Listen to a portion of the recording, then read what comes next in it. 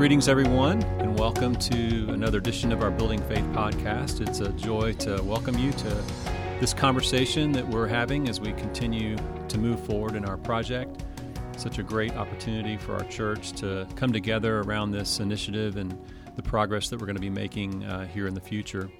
I'm here again with Shane Kohler, our teaching pastor. Welcome, Shane. Thank you. As we talk about this project, Shane, we ended our time last time with on a celebratory note, thinking about groundbreaking and the celebration that will be for our church. And of course, this past Sunday, we announced our groundbreaking celebration that we're going to be engaged in at the end of this month. And of course, that falls right at the time which we would traditionally do our Reformation celebration. So I thought it would be kind of interesting to hear your take on how these two things sort of come together as it relates to celebration of the Reformation, as well as us celebrating groundbreaking on our building. Well, there were a lot of factors that went into the decision about even when to have the groundbreaking, and it made a lot of sense for us for the time of the year and our tradition of having a Reformation celebration to put the two together. But I'm not sure a lot of people even make the connection between the building itself and the theological heritage that we have for years celebrated in the Reformation celebration. But really, so much of what we're doing ties in very well historically and theologically. I've told a number of people this, that our building is theological as much as everything in our life is theological. We've tried to apply our theology even to our building, and in doing that, we've reached back, I believe, into the Reformation heritage that really was born out of the Protestant Reformation, trying to redeem all of life for the glory of God.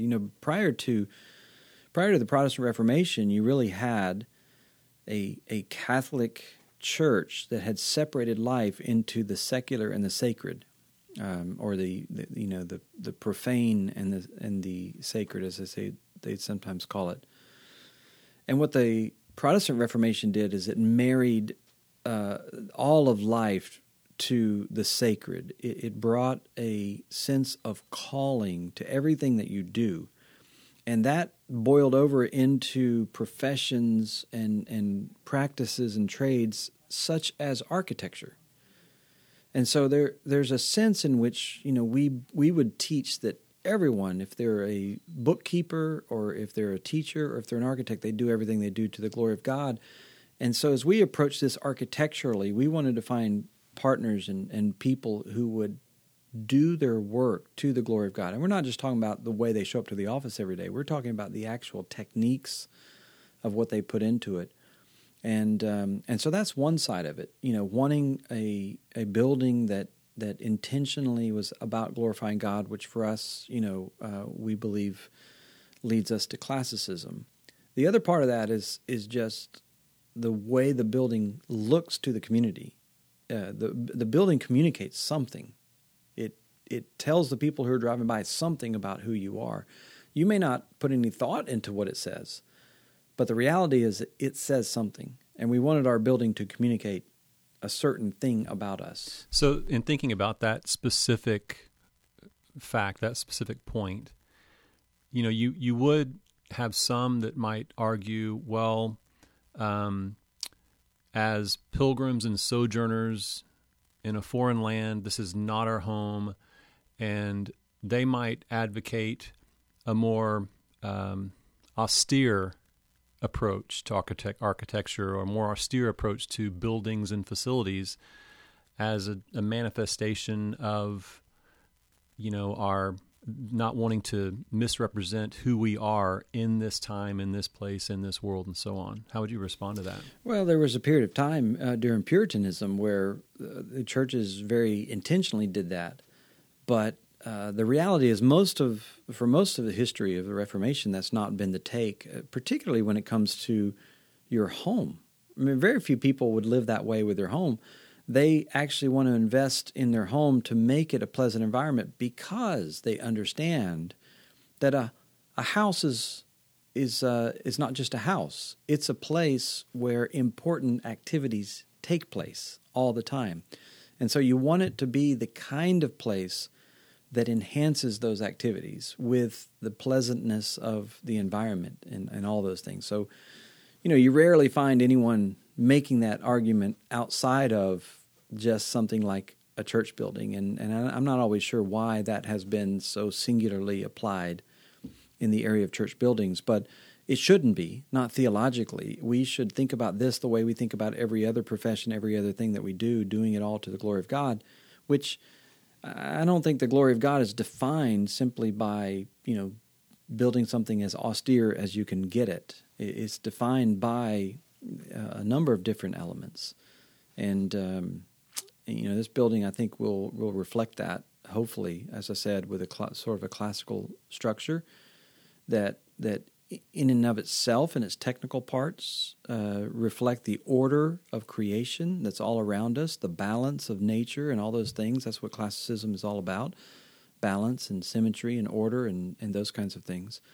But then, as I said, because of that, it takes on an old world look. That's quite a contrast from what we see a lot of today, in that churches being designed intentionally so that they don't look at all like churches. Yes, they want to reflect the passing, winds of the culture, whatever it might be. There's no sense of wanting to imbibe a classicism. There is a sense of wanting to communicate something. Churches build places because they want to look hip. They build places because maybe they want to align themselves with a certain tradition, a Baptist tradition or something like that. And in that sense, we want to align ourselves with what you might just call old European Reformation theology.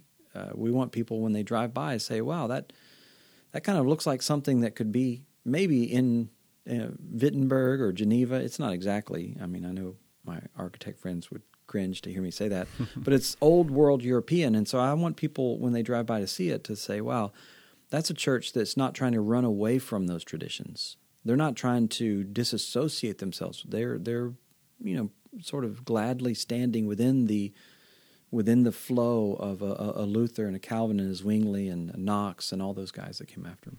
It's interesting to think about this, architectural element and how it reflects something about what you stand for, what you believe in, what you value. I think it's also interesting to think about this in light of the journey that we've been on, in that we have not really had our own facility for the last number of years, and yet the ministry and life of the church has continued on.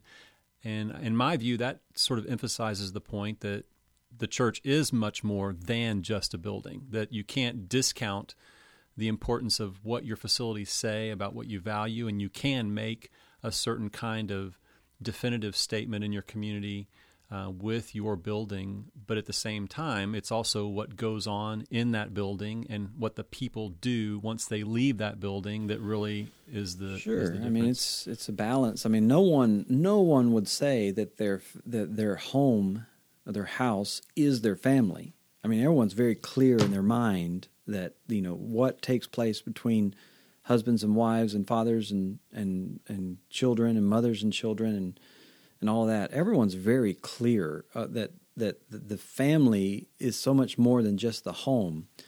It almost goes without saying, and it ought to go without saying, certainly within the church. Now, we have, you might say, practically, we have tried to, we've tried to maintain that just by not talking about it a lot. Right, In fact, sometimes people would say we talk too little about it. But we know that there's a danger, at least with people associating that kind of thinking too much. The building becomes the all-important center of your ministry. And so through the years, even as we've, had to be busy at times behind the scenes, taking care of logistical matters related to the building, we've tried not to crowd the Sunday morning pulpit time with that and strike the right balance of giving enough information without ever letting people think that's the purpose for which we exist. The purpose for which we exist, just like you said, is what we do Sunday after Sunday, which is just the gathering together for the edification of the saints and the spreading, or the going out for the spreading of the gospel. Yeah. Well, of course, as we've said, we have this groundbreaking celebration that we've already put in the books and on the calendar for October 28th. It's going to be a great day, a great celebration for our congregation. But let's talk a little bit more about sort of the specifics of post-groundbreaking. I mean, there's an anticipation, there's an excitement leading up to that. We've been waiting a long time. We've had sort of the dates moved a little bit on us as circumstances have prevailed upon us. Well, and even the October 28th date we chose it, as I said, partly to coincide with our Reformation celebration. It doesn't necessarily mean that, when we're out there, there's going to be a bulldozer. In fact, it would be nice to do the Reformation celebration without a bulldozer right there to work around.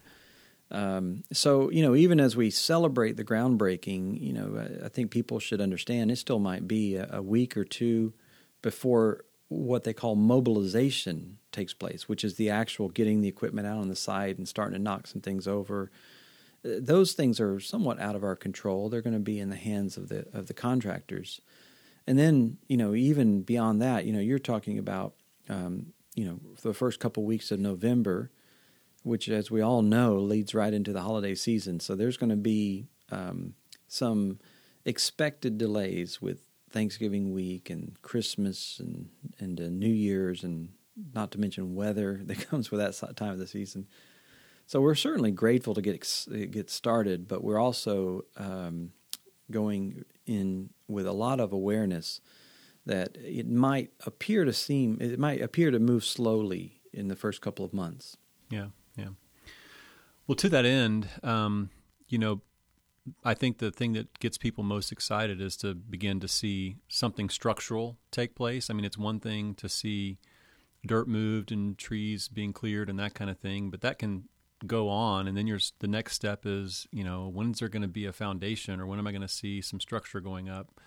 So that might be. I mean, so are we talking like maybe by the end of November? You think? That's right. No, it's going to be, like I said, with all those delays. It'll take. We've got to move a lot of dirt. We've got to move thousands of truckloads of dirt on the property, spreading them out over probably 14 total acres when it's all said and done. And then, clearing all those trees and putting in the utilities and then the curbing and getting the parking lots right. I mean, it could be, I'm sure, early spring before we begin to see anything begin to go vertical. Yeah. So it'll all be sort of horizontal on the property up until then. Well, let's think about how we can encourage our people to pray. As we move more from planning and design and all the elements that we've been walking through that are sort of leading up to this moment, we're about to get very tactile in our work, and that has a whole range of new implications and risks and things that we want to be mindful of as a congregation to pray. What are some things that come to mind for you? Well, we still have a lot of decisions to make in terms of who's going to actually do the work. The contractors, particularly on the site, we have builders that we will bring in to do the building, but we're going to actually choose the contractors for the site work ourselves and self-perform the site work. So we got some decisions to make there. There'll be some competitive bids, and we're hoping to get quality and savings as everyone wants at all times. So that'll be a lot of decisions and a lot of meetings and things like that. And then the design of the building itself is not still 100% cemented. We certainly have the footprint, the exterior, and stuff like that, but there's a lot of detail still on the inside that will need to be worked out, and some of it will be it'll be affected by the way the budget unfolds. The way that the giving continues to come in, the way that the contracts and the bids and the expenses on the site work. If we can realize some savings there, it'll give us more opportunities on the inside of the building. So there's still a lot of decisions to make just on the design side.